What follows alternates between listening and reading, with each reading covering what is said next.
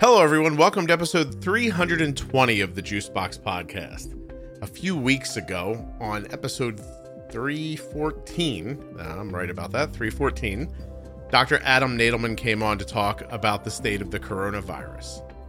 Well, Adam is back, and it may only be a few weeks later, but the world feels 5 years different. Please remember that nothing you hear on the Juicebox Podcast should be considered advice, medical or otherwise, to always consult a physician before making any changes to your healthcare plan. The beginning of this episode is about how things are changing, but a large majority of it is really just two friends talking about how this whole situation's making them feel.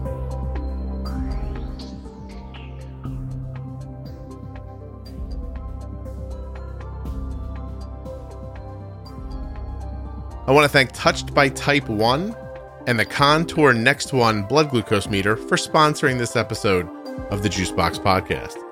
Go to contournextone.com, and at the top, you'll see a button that says Get a Free Contour Next One meter. Click on that, and you'll find out if you're eligible.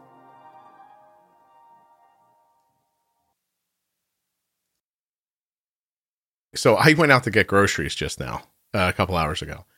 And I'm, I've got gloves on. I've got the schmutz in my pocket. I didn't have anything to cover my face with. So I was like, so I took like one of those like scarves that go around your neck and just kind of pull up. So now I look like I'm going to rob the place. It's funny how now no one cares about that. By the way, there are going to be amazing armed robberies once people figure that out. So I'm in there, I did the stuff goes on my hands. I kind of clean the card off. I do what I can do. But by the time I get done, it's like a workout because everything's just different all of a sudden. Like nobody gets near each other. So there's waiting. Then you feel really rushed to hurry while you're taking the food. I had to do a checkout on a full cart of groceries, like by hand, because the ones that had cashiers were taking forever. And I got done and I walked outside and I was like, I don't want to eat this badly.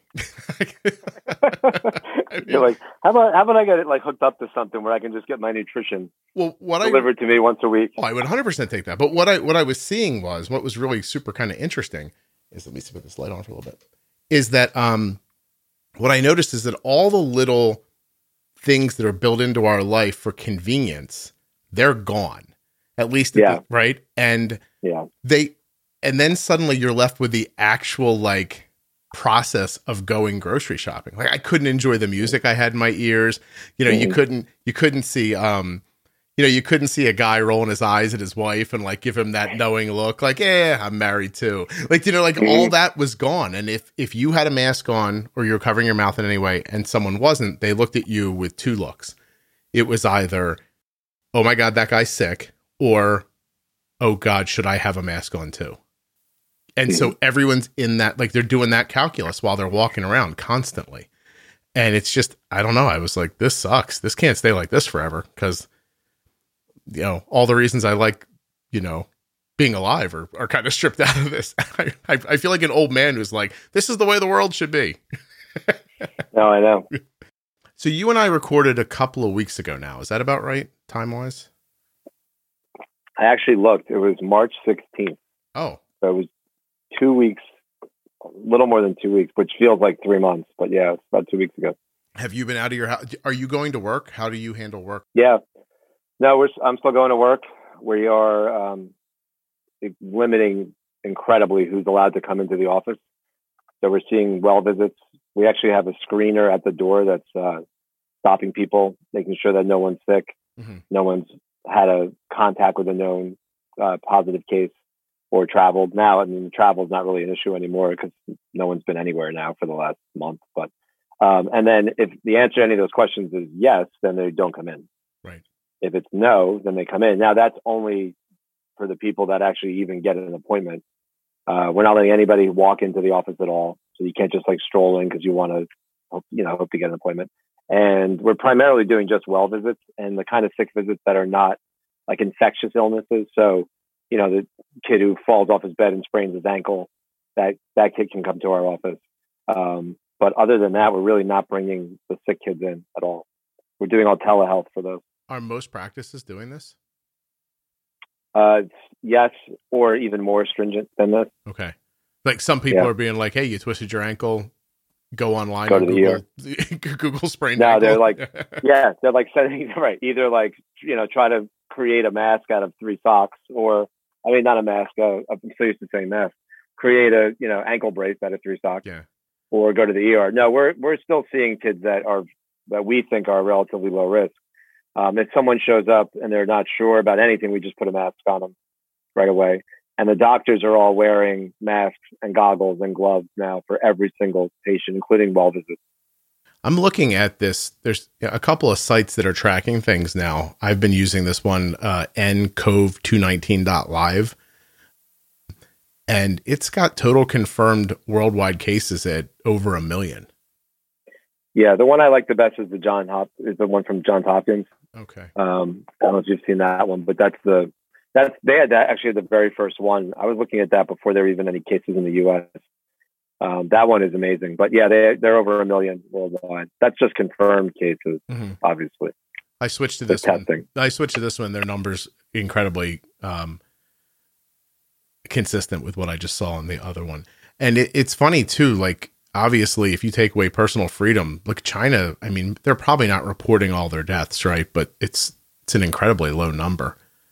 Well, the measures that they took were much more draconian than anything we could ever do here. Yeah. They were dragging people out. South Korea too. Yeah, I mean, South Korea was more just extremely aggressive testing, and then quarantining people who were positive quickly. So they had the ability to test a crazy number of people and get the results back fast. Right. So anyone with any symptom gets tested, they're positive, they're immediately quarantined. Unfortunately, because the testing here lagged for so long, there's so many people walking around that had it in the last month, don't even know it, right? Or have it right now and can't get tested. Because of that, this is going to go on much longer than we're hoping it is, isn't it? Like, this isn't just a month away from being over. Well, I think it's going to depend on how you define over. I think that's a big part of it. I mean, I don't think this virus is going away so quickly, unless there's some dramatic breakthrough with treatment or with a vaccine. But even a vaccine would take probably 6 months to 18 months to actually get to market. But yeah, there's no reason to expect it's going to go away. It's just a matter of trying to spread out the cases to give the hospitals a chance to handle the volume. And right now they're getting close to not being able to handle it in some places. And so what we're seeing right now is just sort of like it's the all at once feeling. Like it's happening to so many people within a 3 or 4 week period. And that's why the numbers keep kind of like growing as exponentially as they are. But you're going to still hear, like 6 months from now, you're going to hear somebody got this and ended up in the hospital on a vent. Like, it's not going to lessen or change. The frequency is what will change. Like, do you know what I mean? Like, yeah, it's hard to know. I mean, look, it depends on how many people are actually positive right now that we don't know about. There are some people estimating it could be 5 to 10 times as high as what's being reported in the U.S., especially in areas where there's a lot of cases, like in New York. Okay. So think about it this way, right? Like, if that number was really, like, I don't know what the exact number is for the U.S. now. It's got to be a couple 100,000 at least, several 100,000, because it's 1 million worldwide. But let's just say it's 10 times higher than that. There will be a point where there's some protection within communities because so many people have had it, that a new case coming into the community can't wreak havoc the way it is now, because it's similar to like if, chickenpox shows up in your child's school and 99% of the kids there have either had it or been vaccinated, it can't do any damage, right? Right. So there will be a point where you have enough kids protected from an illness where if it comes into a school, it's not going to be able to do the same amount of damage. Now, so that leads to the argument that some people are trying to make that, well, why bother with all the social isolation? Just get everybody sick right now and then we'll be done with it. The whole reason you can't do that is because the hospitals could not handle it and you'd have a ton of people dying for no reason. Right. They couldn't get the care they need. It would also overwhelm, we think of overwhelming healthcare workers as their time and effort, but you could also get them sick and you will, and you could lose a number of them too. And, yeah, there's been over 100 in the U.S. that have died, supposedly.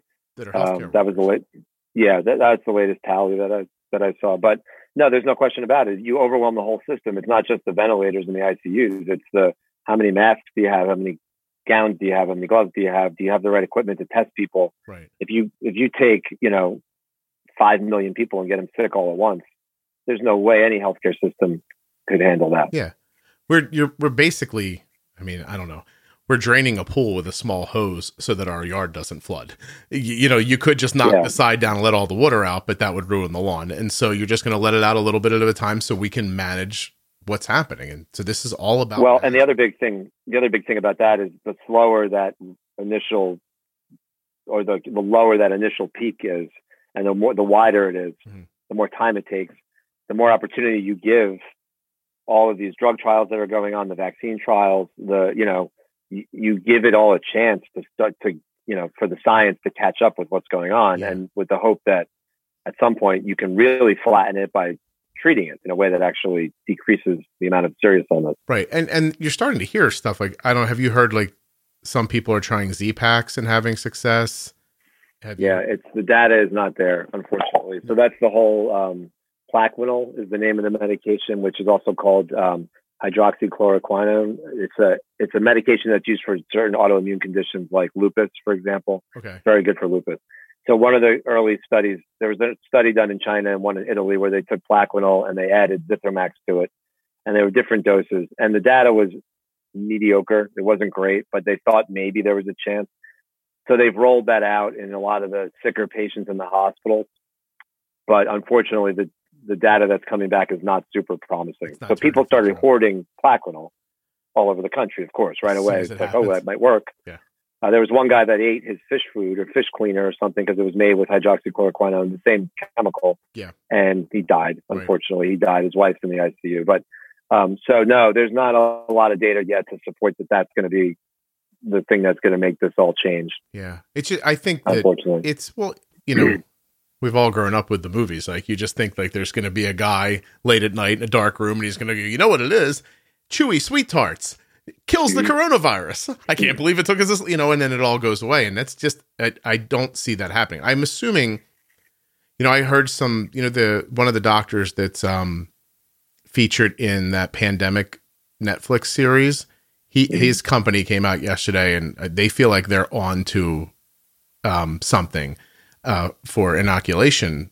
But at the same time, he said, bright lights, maybe 9 months if we're right to get it like all together. That's the other thing, is it? The first human vaccine trial started in Seattle a couple of weeks ago. Mm-hmm. But the stage that they're at in terms of the testing is safety.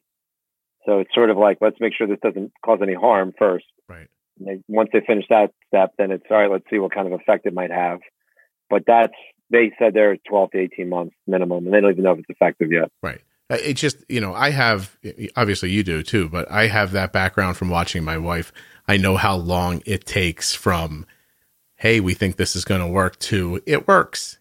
Here it is in a box with a name, I mean, the only difference now, I think, is for probably the first time ever, you have all of these different labs and different universities and different companies that are all working towards the two goals, right? Mm-hmm. They're working towards finding an effective treatment and they're working towards trying to find a vaccine. So some are doing vaccines, some are doing treatment.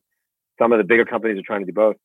And the interesting thing is for the first time, they're actually sharing a lot of their information. Yeah. So like when someone thinks, oh, this might be, a step in the right direction, they are publicizing that together and they're working together. So I don't know that you've ever had a situation where essentially the entire world is trying to figure this out all at the same time. So that has to make you a little bit optimistic. It shouldn't be that difficult to figure out a treatment and to figure out one that can be ramped up quickly. But it's being attacked by a lot of different angles. And just what they're trying now first is the kind of possibilities that already exist. That's where that whole Plaquenil thing came from. Right. Because there was some thought that it has some antiviral activity when you do tests in like test tubes and stuff. So they said, there's a chance this might work. Sometimes it works for the flu. Let's try it. And they just started giving it to people with the hope that it would work. Same thing goes with Zithromax. Right. That's another medication that has some amount of antiviral activity, not enough to recommend it for cold, but they figured, hey, let's just try it. Yeah. So I think that is one reason to be optimistic. You've never had the whole world working together. That's because all the people who could benefit financially from making a drug like this weren't all at the same time thinking, oh, I could get this. that'll Yeah. straighten you right up. Yeah.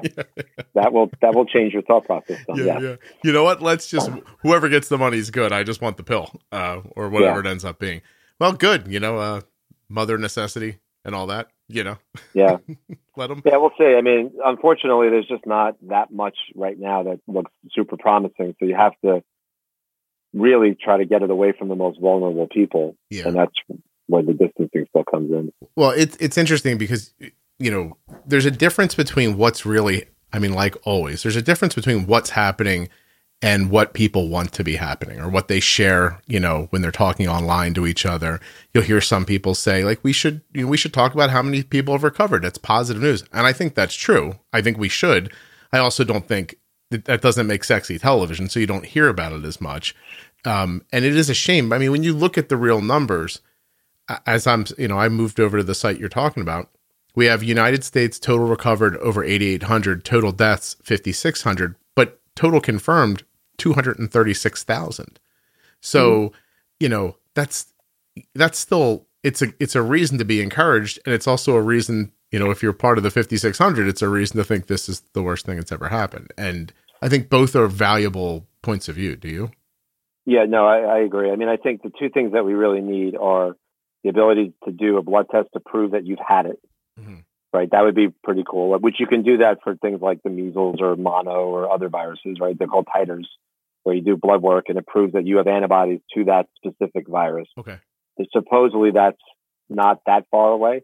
That would be super helpful, because then you could say, yeah, back in January when I was sick and not feeling great, I wonder if I had it. Well, turns out you did. Yeah. So that all of a sudden changes a lot of things, because it looks like from all the data that is out there so far, it doesn't seem like you're going to get it again. So imagine, like, if you could prove to healthcare workers, look, you've had this, you can go take care of these patients and you don't have to be afraid that you're going to get it again, right? So that's one thing. The other thing is, like I said, all those people walking around thinking they might have had it, you can prove that they did. Yeah. So if you can do that, and if you at the same time can actually rapidly test people who show symptoms, you could start to envision a world where you could let people get back to their life, right? Because you could say, at the very first sign of symptoms, you must get tested. And if you do that and you then quarantine for 2 weeks, you're going to ideally protect the people that could really get sick and are vulnerable. You could also do a test to prove all the people that have already had it. So they could say, look, I have my, here's my test. I already had it. I'm good. And you can continue to really protect the most vulnerable people. Yeah. You can also, we don't have any, we have none of those things. We don't have those things. Yeah. Right. You would also be able to say, hey, you don't have it. This is your seasonal allergies. Go ahead and keep moving, Right. Yeah. So the tests, I keep hearing, I mean, listen, it's politics, right? So I understand, like, we've got this many tests out here, but I was like, yeah, that seems like 25 million too few. Isn't that a lot? I mean, the reality is we are living in New Jersey, which is the second hardest hit state right now after New York. And if you think you have it, it is very hard to get a test unless you are really sick. Yeah. I mean, I have friends who work in the emergency rooms of children's hospitals up and down the East Coast, and they say, I can't test you unless you're like about to get admitted to the hospital. Yeah. So yes, there are pop-up sites. Every once in a while you hear, oh, there's a site by the Quaker Bridge Mall. There's a site by this, whatever. But the problem is that they run out of test kits quickly. And so it's just, you cannot get tested right now easily, right, unless you are about to go into the hospital. I have a friend who was tested in Ohio, and she said, first of all, not pleasant having the swab put in her nose. She had a bloody nose when it was over, and then she got a call that said that the lab spilled her sample and she had to come back again. Yeah, so people don't realize the test is, the one that is used most frequently is a nasopharyngeal swab. So that's exactly what it sounds like, in your nose and into the back of your throat. Yeah. So it's not just like, touch the inside of your nostril. It's, let's see if I can touch your tonsil through your nose. Which is not a sentence you thought anybody was going to ever speak to you. Yeah. Right. Yeah. So it is not pleasant. Right. But that's the kind of sample you have to get. And yes, there's a potential for a bloody nose. There's a potential they lose it. I've heard multiple stories about people getting tested and they never even get the result because it gets lost. Right. Yeah. I mean, it's not what it should be. Yeah. It's crazy right now. They are working on tests, like fast tests that seem like, have you heard that they're coming around? I mean, we get stuff, I get emails from companies that are claiming that they're going to have it soon. But it's not anywhere near like, hey, I can drive by and get my nose swabbed and find out 10 minutes later that I'm positive or negative. Like, I don't think that's anywhere close. That's what they did everywhere else in the world. When you get contacted like that, because you're the president of your practice, is that a salesperson trying to get the head of the line?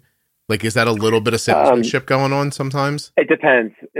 Yeah, I mean, a lot of times it's like blast emails that are going out to anyone who's in their system. Sometimes it's a sales thing. Sometimes it's, usually the sales things come more from like the reps that we deal with, and they go right to our lab. Okay. But we would know if there was an ability to get people tested rapidly, that would be the biggest story on the news. Yeah. But it just doesn't exist right now. Right. Yeah, no, I know. It's, I always think when people they'll say like, is there a cure for type 1 diabetes? I'd say, you don't have to track it every day. If it happens, you'll find out. Right. Yeah. It's not like, oh my God, you found it on Facebook? Yeah. And sent it around? I can't believe you found it before anyone else. I can't believe I lived 6 years longer with this than I had to because I just didn't know they cured it. Yeah. You'll hear, It's hard not to be anxious though. I mean, how are you doing with, you're going out there, you're going to work. Is your wife leaving the house? Very, very, very infrequently. Is there any stir crazy happening yet? Like go to like the supermarket, buy 10 things and get out of there as fast as you can, that sort of thing. But like even at work, I am spending most of the day with the door closed in my office doing telehealth, seeing a handful of well patients. Nothing like what we would be typically doing. Right. Do you miss it? Like the contact with people? Yeah, it's very strange. I think for all of us, it's really strange, especially like doing what I do, where you spend all day long talking to people face to face, right? So it's just weird when now at least with telehealth, you can see some people, but it's just bizarre. Like I think the mental health aspect of this, not just for, healthcare workers, but anyone who's in any kind of a position where you work with people face to face. Yeah.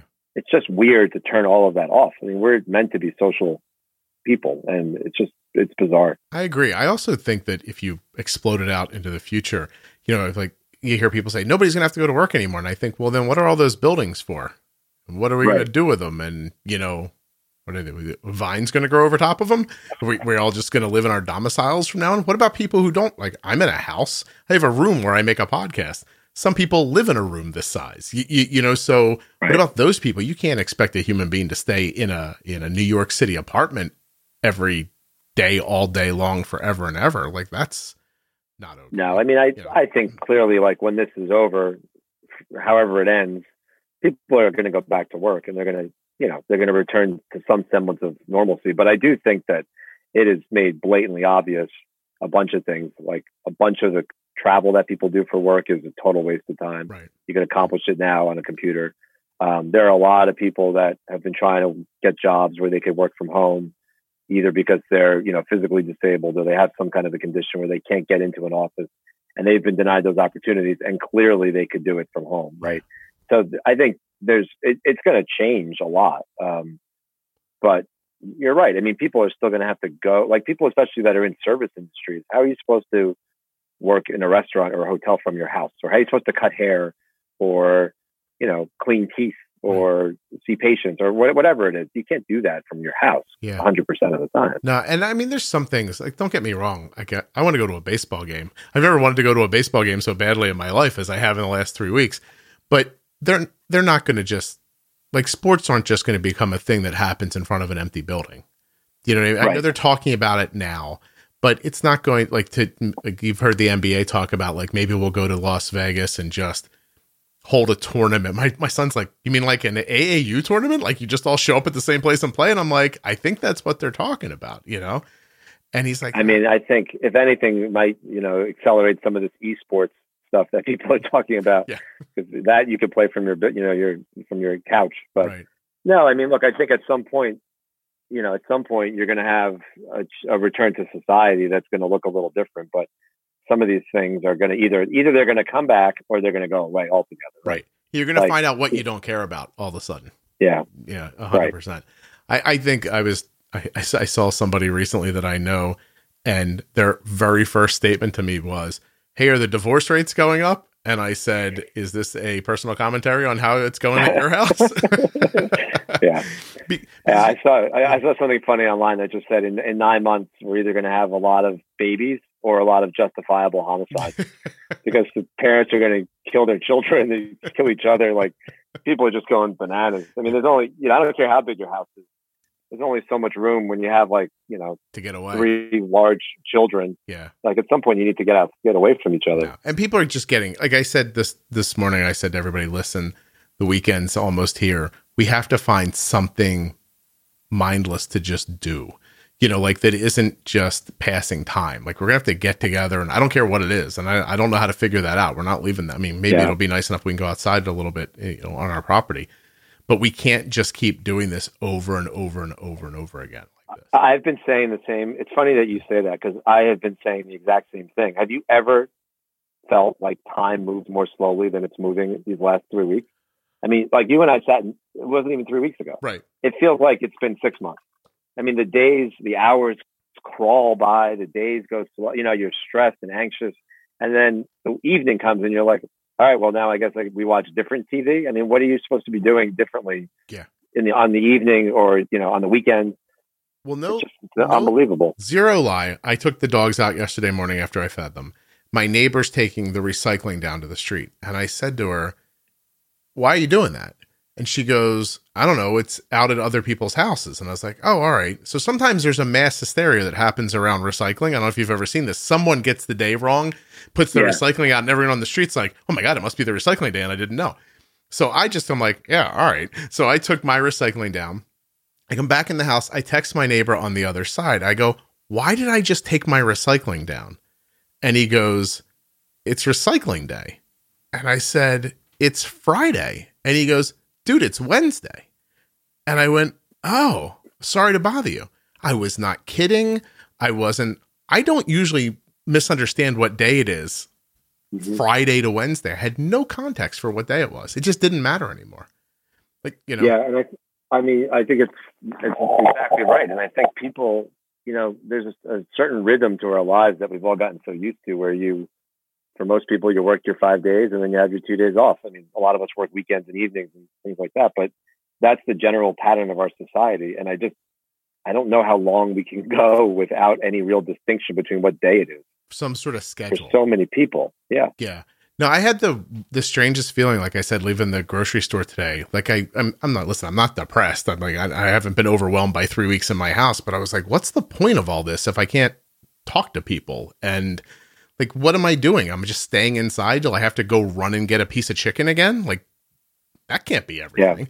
Yeah. No, I know. I mean, look, I am relatively hopeful that we are going to start to see the case number and the hospitalizations and all that start to kind of peak and then start to, head downward. And it's going to be a big sort of sigh of relief once you start seeing that. I mean, if you look at like what's going on in California, like it's very interesting when you compare California to New York.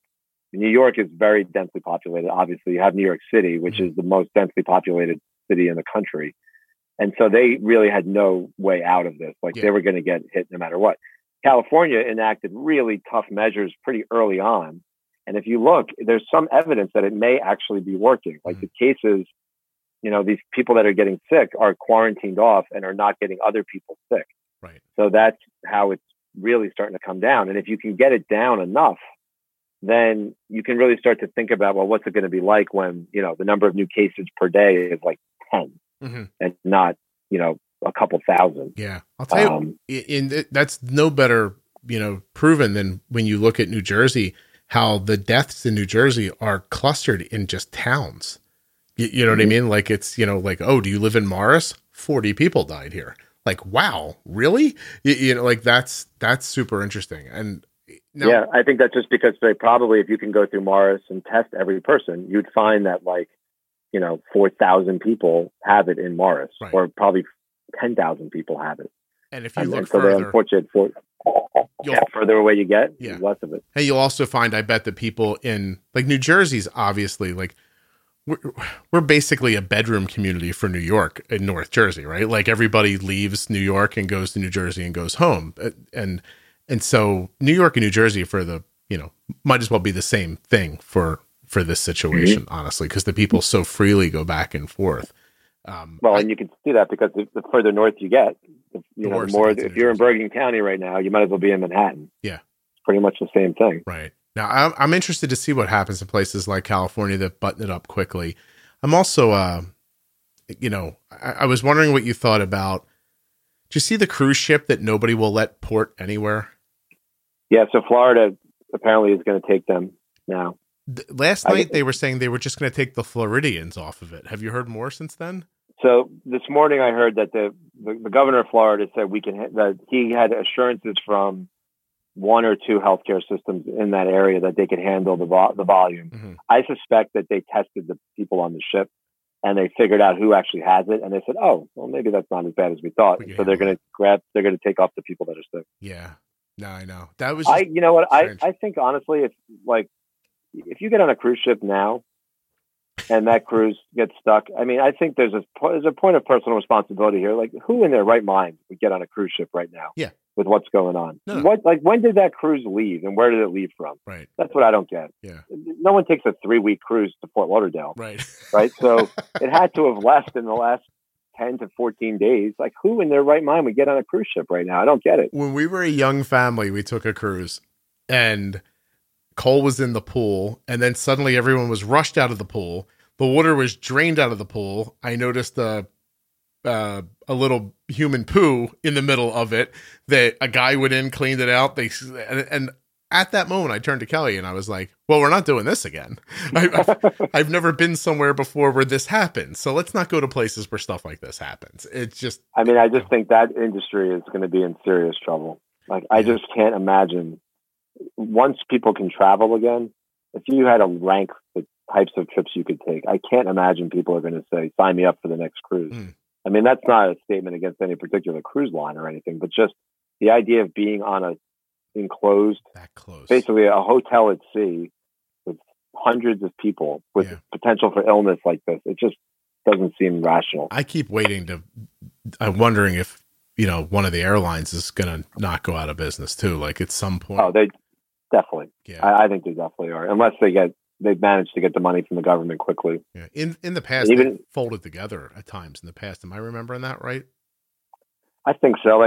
Some of these airlines have been different things. Like, remember Eastern Airlines and so who knows? I mean, so much of that industry is, they operate on margins that aren't as big as you might think they are. Right. So you do something like this to them and it's just devastating. Yeah. Although I do find it interesting that when the oil spike happened a few years ago, I don't know if you remember, there was they started charging people fuel tax because the gas prices were so high. I don't hear anything about them pulling the fuel taxes off now. Gas costs $2 a gallon again. You can't suddenly fly somewhere for $55. I mean, right. Listen, in fairness, we were just slightly ahead of this whole thing happening when I was getting back out of Florida when Cole was playing, and I flew home from Florida to Newark. Just me and 9 other people on a jet. Yeah. I mean, there ain't no money being made there. It's interesting. Like, somebody asked Andrew Cuomo about why don't they shut down the airports in New York? And he said, first of all, it's a very difficult thing to do because you need goods to come in. You need healthcare workers coming back and forth. But this is what he said the other day. Apparently the number of passengers traveling in and out of the New York City airports, so Newark, JFK, LaGuardia, down 95%. Oh, yeah. So, like, whether they're open or not, nobody's in the airport anyway. So, What difference does it make? It's probably the safest place now. There's no. Yeah, it's crazy. So, what would you say if I told you that last weekend I got up in the morning and I was fixing something around the house and I found myself missing a piece that I needed, and I thought like that. I thought no one will be at like Lowe's. I'll go there. It'll be me and the guy working there. And when I got there, the parking lot was so full, I turned around and went home. Like, do you think there's sort of like I'm starting to believe that there's like that I think as humans, we set like false timelines for things. Like, I'll understand this better in a month, a week, a year. Like we do that to ourselves for no reason. I talk about it on here all the time. When Arden was diagnosed, I thought, well, a year and I'll understand it better. And then when I didn't understand it better in a year, I actually said to myself, well, it probably takes 2 years.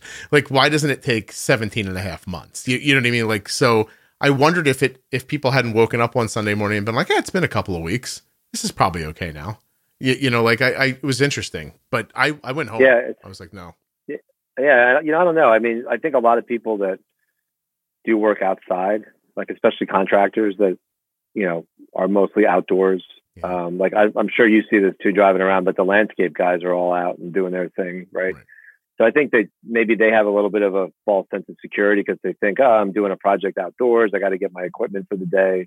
You hope that they're keeping apart from their coworkers, but certainly seems a lot different than people that are working in office buildings or, getting furloughed by companies because the companies are basically almost going out of business. Right. It does seem like that industry, for whatever reason, maybe these guys are outdoors a lot more. I don't know. Yeah. No, I don't know. It's just, I don't know. It threw me off. And then I actually, I basically had a conversation with myself on the way home because the first thought in my head was, what are all these people doing here? And then I said, oh yeah, you're one of them. So I at least caught myself in time and sent myself home. But, as I was being, morally outraged about their not being concerned, I was like, oh yeah, I just did the same thing. But maybe we all thought the same thing. Like, there won't be anybody there. This will be completely okay.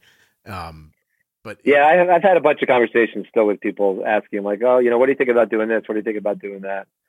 And I think the answer has just got to be the same. Are you going to be within, 6 feet of a person for more than 10 minutes? Yeah. The answer to that is definitely, then don't do it. Right. If you think, well, probably not, I'm not really sure, then you probably shouldn't do it.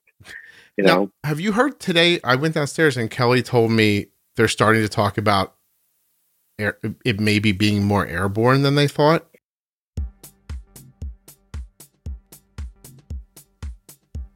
The Contour Next One blood glucose meter is without a doubt the most accurate blood glucose meter my daughter has ever used.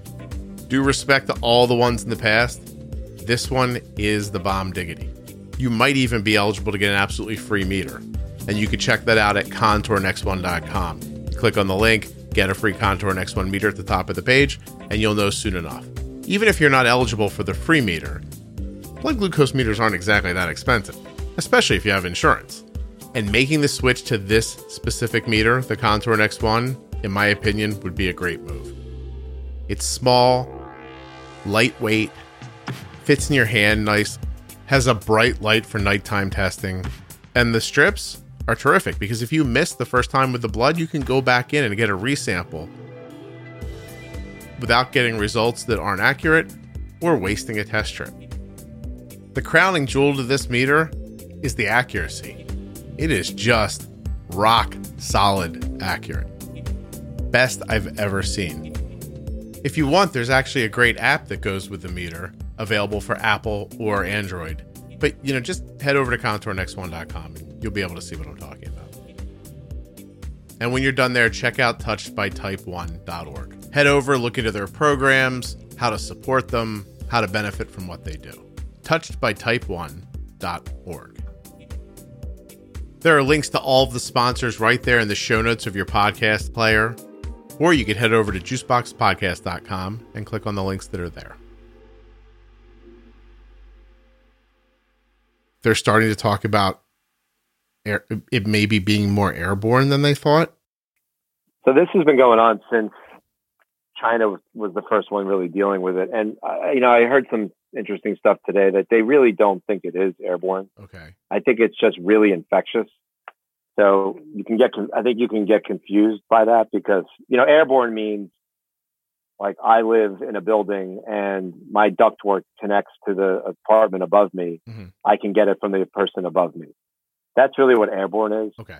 There's no evidence that this can do that. I think this is by droplets. So I sneeze and you walk into the path of my droplets. They land on your face. You can get it. If it's a particularly infectious agent, it's easy to transmit it that way. Sometimes it's harder. Like this is a pretty hardy virus. You sneeze onto a surface and it can live there for a while, right. Touch the surface and you get it, like we were talking about last time. But airborne really means like I got it through my air conditioning vent. Like Legionnaires. Another person. Legionnaires exactly like Legionnaires. Okay. Right. All right. Yeah. So it's tough because it really is tough because, look at you and I are talking about this. A lot of people listen to us talk about this and we are, I'm me. I shouldn't be telling anybody anything. You're at least a doctor. But, because of the internet, everyone's got the ability, and all you have to do is misuse the wrong word. And then the person who understands the word correctly hears it and says, "Oh, I heard it was airborne." And that's it. It's a little dangerous. It's why I would like it if the information would come out, in easily understood segments on a daily. It would be nice if somebody just came out and ran through it in a way everybody could understand, instead of you having to pick through all this information and decide what's right. Well, and I think the internet has made that obviously 1,000 times worse, and social media on top of that, because you end up tending to look at sites where the opinions of the people that you're looking at match what you already believe. Mm-hmm.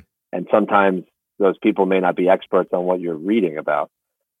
It's why the messaging that comes from the top has to be clear and concise and accurate and not speculation. Right. And they're from the beginning, from January, even going back to probably the end of December, you heard tons of speculation. It's not going to be a big deal. It's going to be like the flu. Why do we, It's stuff that just wasn't based on in reality, instead of just saying we're not 100% sure yet. This is what we're seeing. This is what we think. But when you dismiss stuff, people like to hear that, because they're like, well, that sounds great. It's not going to be a big deal.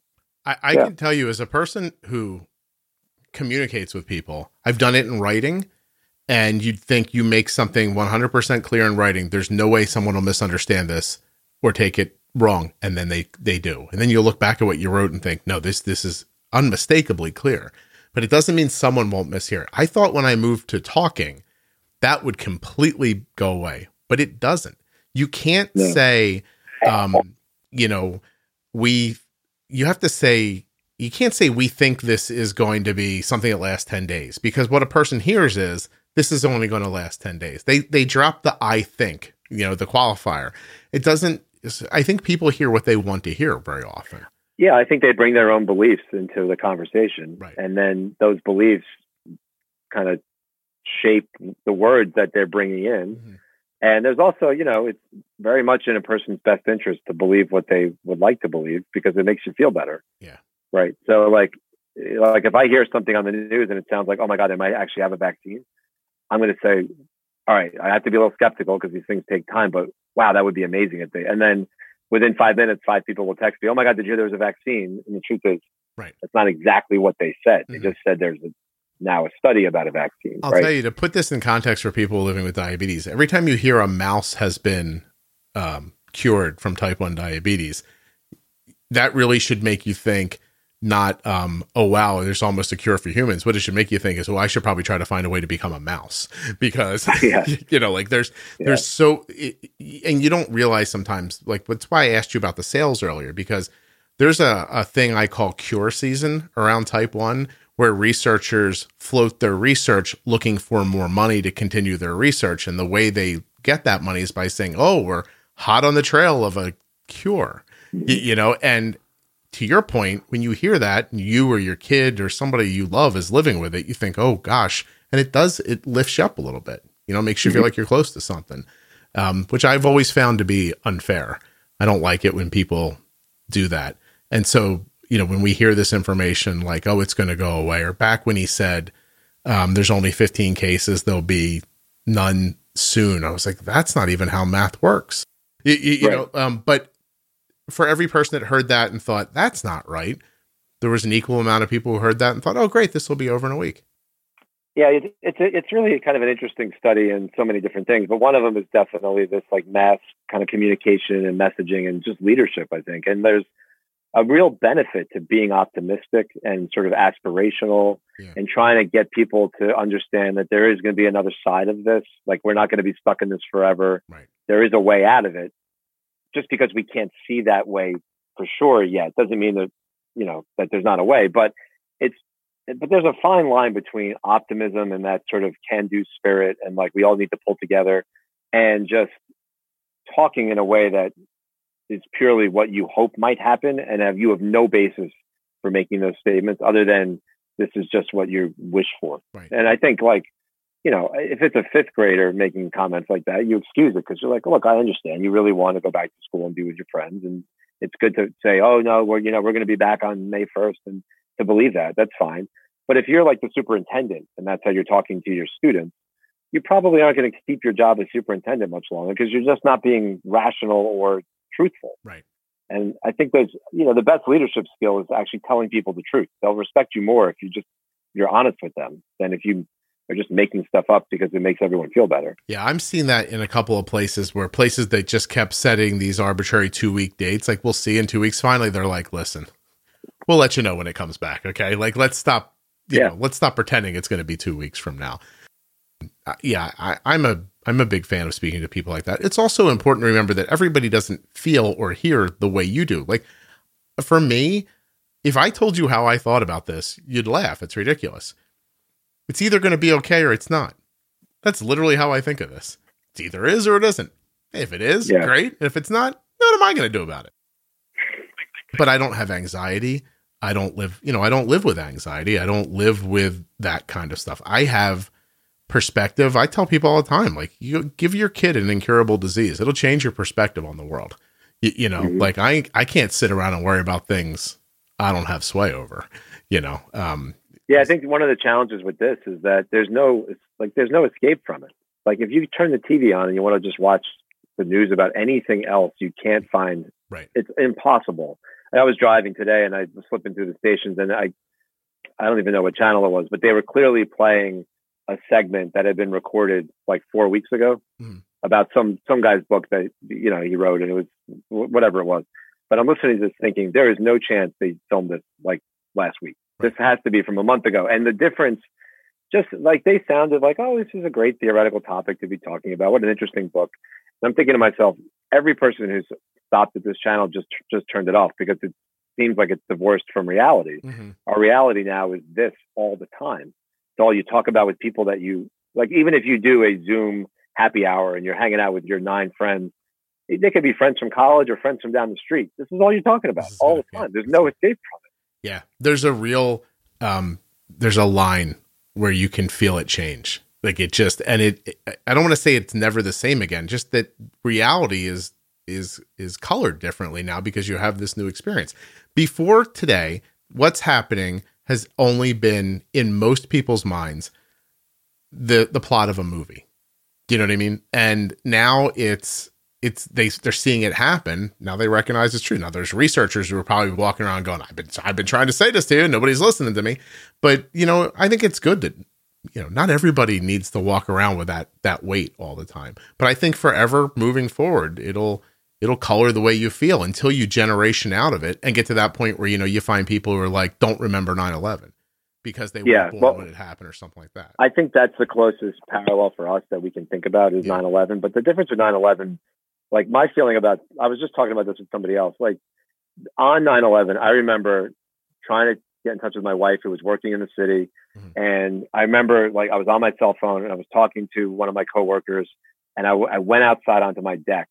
And as I was standing on my deck, this was probably like maybe 45 minutes after the second tower got hit. Right. So before the towers fell, but after the second one got hit.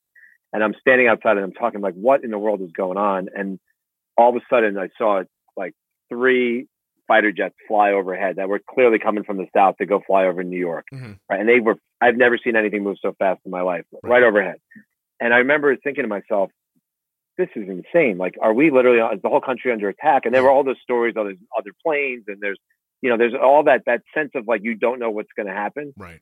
This is that, but it's been going on for 3 weeks. Yeah. Yeah. Like, right. I mean, in all seriousness, like we are hearing every day about your head constantly.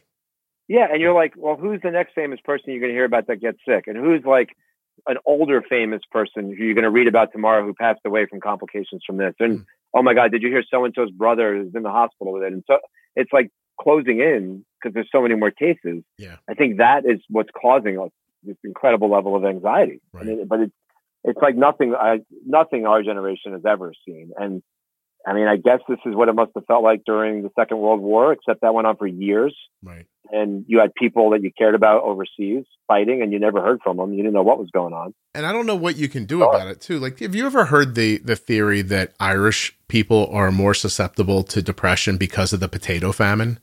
You ever looked at that? Like that concept that they were so sad for so long that it got burned into their DNA.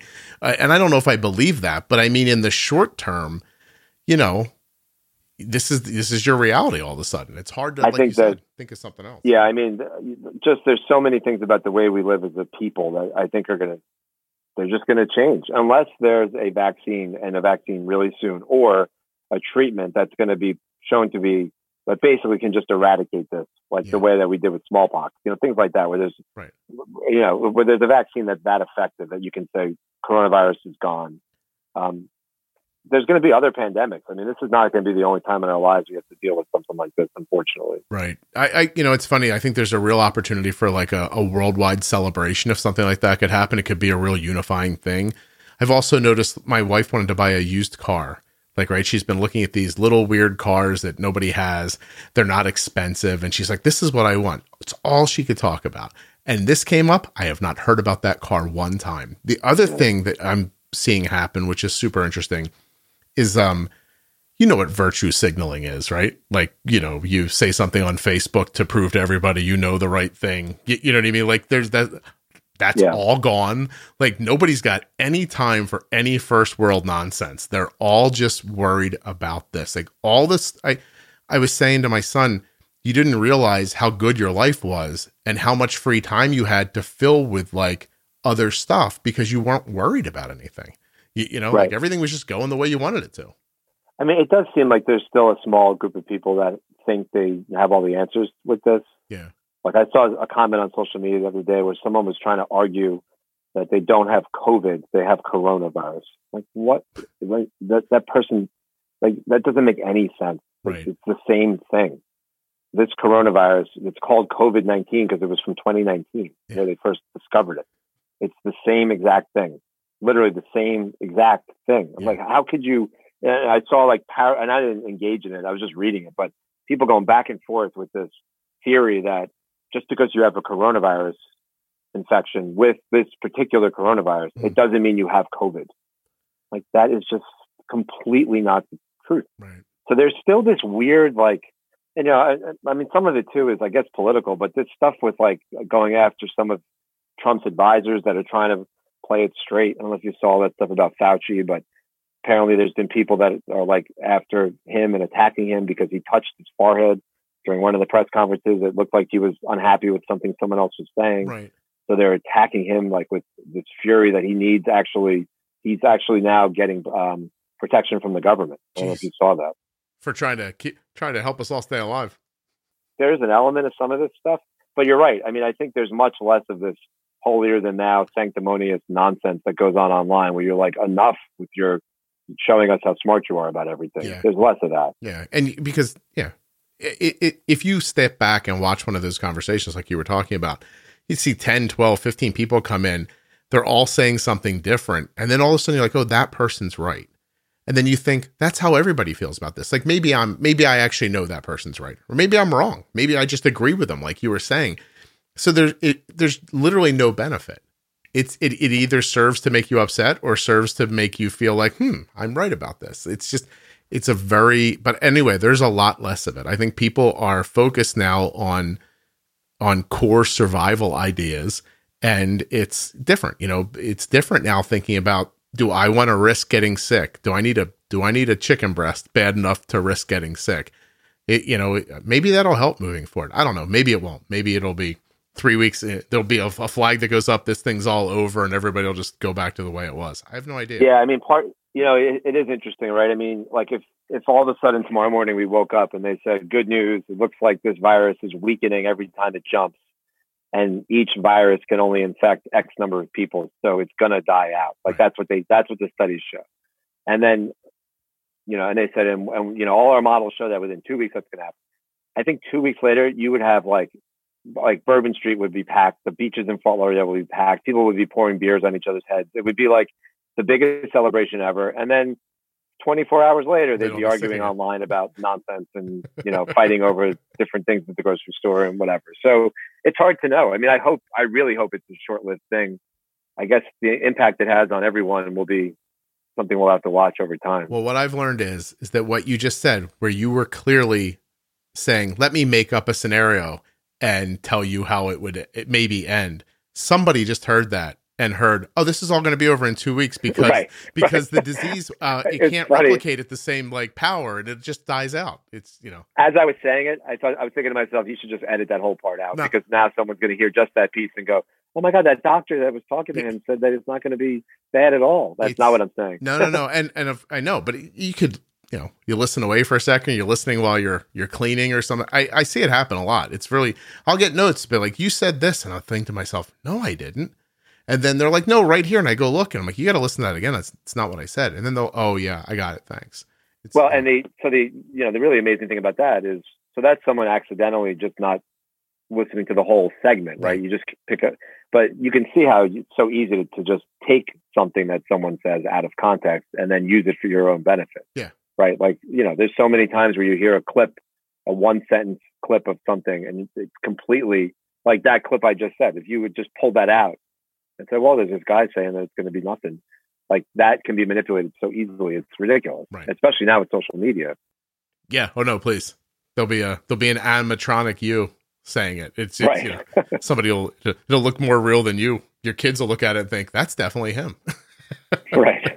Exactly. Your children are pretty active people. Is this my son he's getting to Cage Tiger. Like he's trying to like dull his mind with video games, and he's keeping up with his college work, which by the way, I explained to him how much the semester cost, and I didn't care what room he was in. I expected the same grades. Yeah. But he needs it to get warm. Like he just wants to go throw a ball, or he's like, can we just go to a field and hit or something? Like I got to get out of here. Yeah, I mean, my kids are the same way. My older two they're high school age, so they're actually decently busy with their work. Like their school's doing a pretty good job with their online schooling. It's actually it mirrors pretty well what they'd be doing in the classroom because their classes are small, so they have like real Zoom lectures and they have homework and assignments and assessments and stuff. My daughter's school is not quite as much just because she's only in 7th grade, so she gets done quickly. In terms of the physical piece of it, yeah, I've been trying to encourage them, like, get yourself outside as much as you can. My older one runs, so he's been still running. I think he still has a hope that the season is not completely lost, but if nothing else, he's getting ready for college. But the other two are like, they're used to going from a basketball practice to a baseball practice or a softball practice or whatever. And they're like not doing much. My daughter's softball program just started these virtual sessions where they're doing like 45 minutes of conditioning 2 or 3 times a week on Zoom. And they're going to do like virtual hitting sessions where they're going to, try to do something, but it's not moving. The same. Right. Yeah. Well, if you could learn to hit a baseball like that, I'd be Stan Musial. So it's hard to play softball by yourself. Right? Maybe basketball, but so, yeah, I mean, I think it's hard. It's a combination of their bodies aren't moving and they're not engaging in the same way. I mean, could you imagine what this would be like, say 15 years ago with no Zoom meetings and no FaceTime and no cell phones, like the way we have them now, where you can, see a picture of the person you're talking to. Imagine the isolation in that scenario. It'd be unreal. Like if you had to turn on the nightly news to find out what the latest is. Yeah, to sit around 24 hours to get the new update. Yeah. I'm going to try to find it. I heard last night that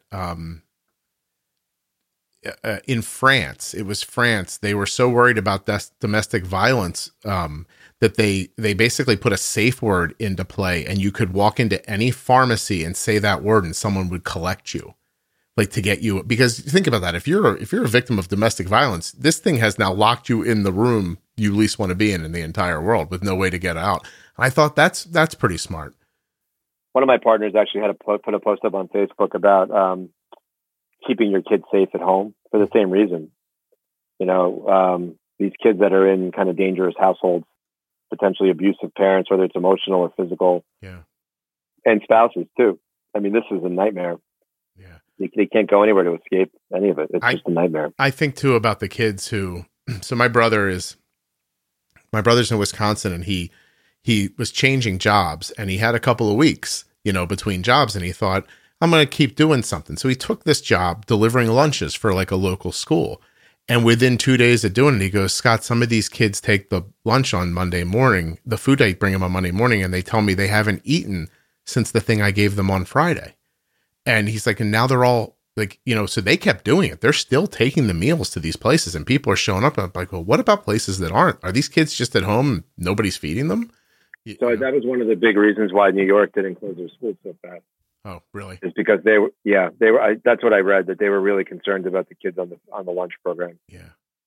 So there were stories about bus drivers trying to drive their route with the kids' lunches to drop them off. But as you can imagine, that's super inefficient. Yeah. A school bus to deliver lunches is not going to work. But yeah, there's just, my point is that there's a lot that impacts people's lives that most of us wouldn't think about, and it's not as easy as, as all. I mean, I've been saying it for a while, but like one of the things I'm worried about is just what is going to happen to the economy, and not the economy in terms of like the numbers you read, but just, there's a certain dignity in getting up every day and going to work and like doing what you do, getting paid for it, being able to support your family, having, food for your kids to eat.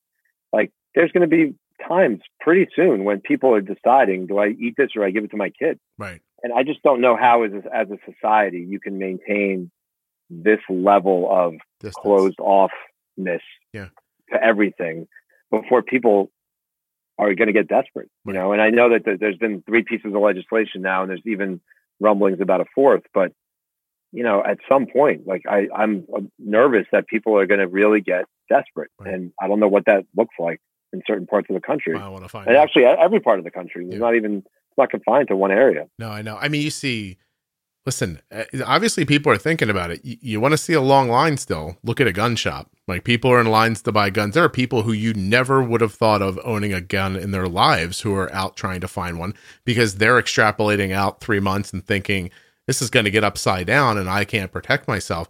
Even when you said what you just said, I thought, we're going to see soup lines again. And I thought, no, we're not, because we can't get in line next to each other. So that won't happen. Well, right. I mean, look, like I think one of the things I keep thinking about is you see all this craziness with the toilet paper, and that's like the perfect like panic buying moment, right? So some people got nervous that they're going to get stuck in the house, so they started buying a lot of toilet paper. So then other people saw those people buying toilet paper and said, "Oh no, they're going to buy up all the toilet paper. I need to go buy a lot of toilet paper." And then by the time you got to like the 3rd round of that, there was no more toilet paper. Right. So that's fine right now because you're buying toilet paper and you can afford to buy it. But what happens when you can't afford to buy the toilet paper anymore? Mm-hmm. Then what? Yeah. Then what are you gonna do? No, I mean it's a slippery slope. Like I've said before, those zombie TV shows, they write themselves. It's not hard to sit into a room and extrapolate out what happens when people get desperate. And it's, as I'm sitting here, I've never thought about this once, but I'm like, federalize the grocery stores. Just make food free for a while. Everybody gets, enough to get them by, and it keeps that kind of hope. But like you said too, like you want to be able to pay for it yourself. And at some point that'll feel desperate to you. Like, I don't want it to be handed this food every time. You just turn into you turn into a robot at some point. Like, I think that life is in the, it's in the moments, right? It's not the things you do. It's the things you do in between those things. It's, Yeah, I mean, look, I think like we're talking scenarios where this goes on and never stops for 6 months or 12 months or 18 months. I don't think that's going to happen. I mean, I think especially when you look at what's going on in China and parts of Italy that got absolutely walloped with this, they're starting to come back. I mean, if you look at like Wuhan now, they are more worried about cases coming in from the outside than cases from within Wuhan. Yeah.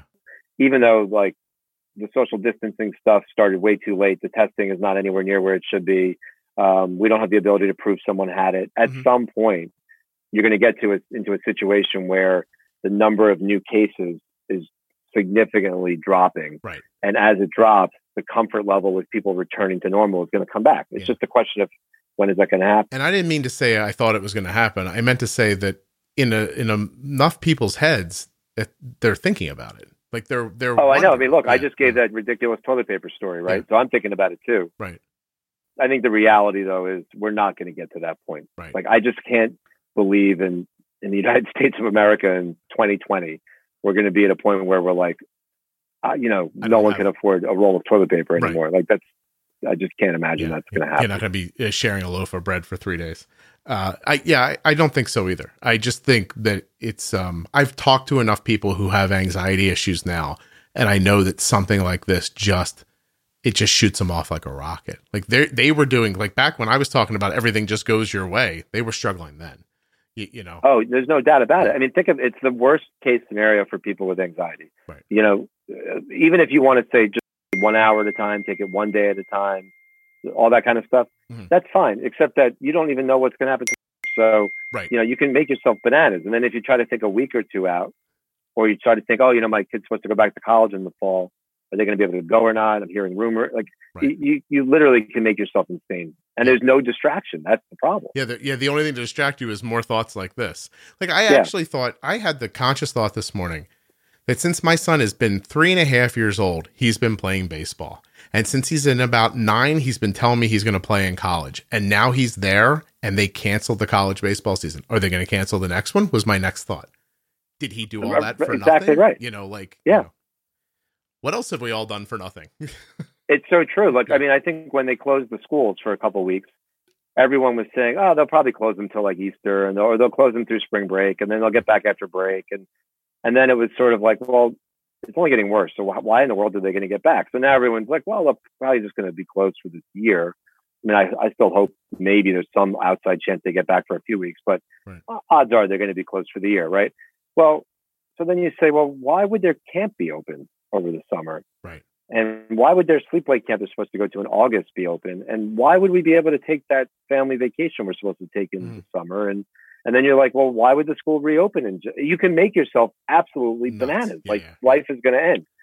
That's probably not really what's going to happen. Right. We just have to wait and see, though. No, I agree. All right. Well, I feel better after talking to you. Hopefully people will feel better after. I seriously do. You know, like you said, there's you get caught in a vacuum and, you know, it's tough. Like Kelly loves the news.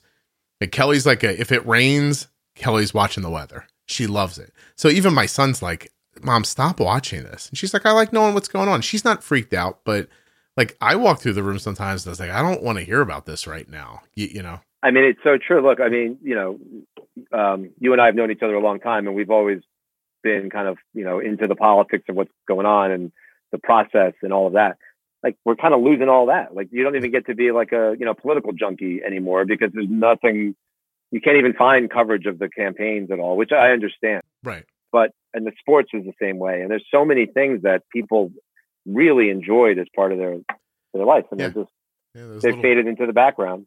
But I'll tell you what, when they come back, they're going to come roaring back, right? I mean, could you imagine what baseball is going to be like that first weekend when they start playing again, or you know, like, you know, first weekend of the NFL, or if they get to the NBA playoffs or whatever it is, it's going to be crazy. Oh, I don't like, I mean, I never, again, I'll bring it back to diabetes for a second. I'd do anything for my daughter not to have diabetes, but there have been so many good things that have come from it. It's hard to believe that would not have happened if she didn't have it. And I don't just mean like, I don't mean this podcast. I mean, just like the way we think or see or things. And there's going to be a lot of good stuff that comes out of this. You're right. Like, you know, you turn on a baseball game as a baseball fan and go, I cannot believe these guys are playing in front of 10,000 people. I wish there were more people there. People are going to be dying to get out, you know, and the ball teams are going to have to make season tickets pretty cheap. And you know, and everything's going to feel exciting again. I think that we have so many options for how to spend our time that it kind of created like a paralysis for some people. People were just like, well, there's too many options, so I'm not doing anything. And now all of a sudden people are going to pick again. This is what I think is important. I'm going to support it. I'm going to do it. You know? Yeah. I think honestly, I think there's two things that are really going to happen once we get back to normal. One is people are going to remember how nice it was to be with other people, and they're going to make more of a point to do that. Like It was very easy to just text or call or not actually see people face to face. I think that this is reminding people how you need that. And the other thing is this idea of like experiences versus things, like actually, you know, living through something versus just owning something. Or I think that there was a trend towards that already. I think people are going to go way, way more towards that once this is all, you know, kind of moves back to normal. Well, I'm glad we did this today because, like I said, this afternoon, I was a little like, what's the point? And then I needed to be reminded. The point is, in a month or so, this is going to be over. And then, you know, that'll be the point. I really appreciate you doing this. Thank you so much. No, of course. Anytime. Thank you so much, Adam, for coming on the show and sharing your feelings about the coronavirus and for talking it through with me. I felt good about that. I really did like chatting with a friend and, you know, going over real things that are happening and getting to like sort of sort through how I felt about them. Huge thanks, of course, to the Contour Next One blood glucose meter. Go to contournext1.com to see if you're eligible for an absolutely free meter and to check out all of the reasons why this blood glucose meter, in my opinion, is the best one Ardent has ever used. And don't forget touchedbytype1.org. Check out their programs, their awareness campaign, their dance program, everything. Just, pick through their website. Have a great time. Next week on the show, we're going to be doing some stuff with Jenny, and I actually have another person with type 1 diabetes who has had the coronavirus and is done with it now. I'll be interviewing them tomorrow, and if everything goes well, I should be bringing you that show in the next few days. Everybody stay safe, cover your coughs, cover your face, don't forget your hand sanitizer, and we'll get through this.